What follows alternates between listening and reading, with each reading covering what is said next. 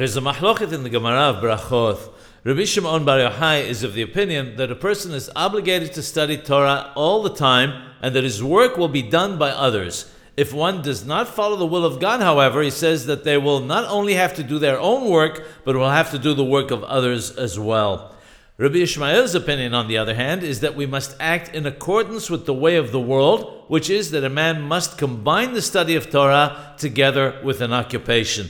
The Mefarshim state that both these apparently opposing opinions are correct. How can that be?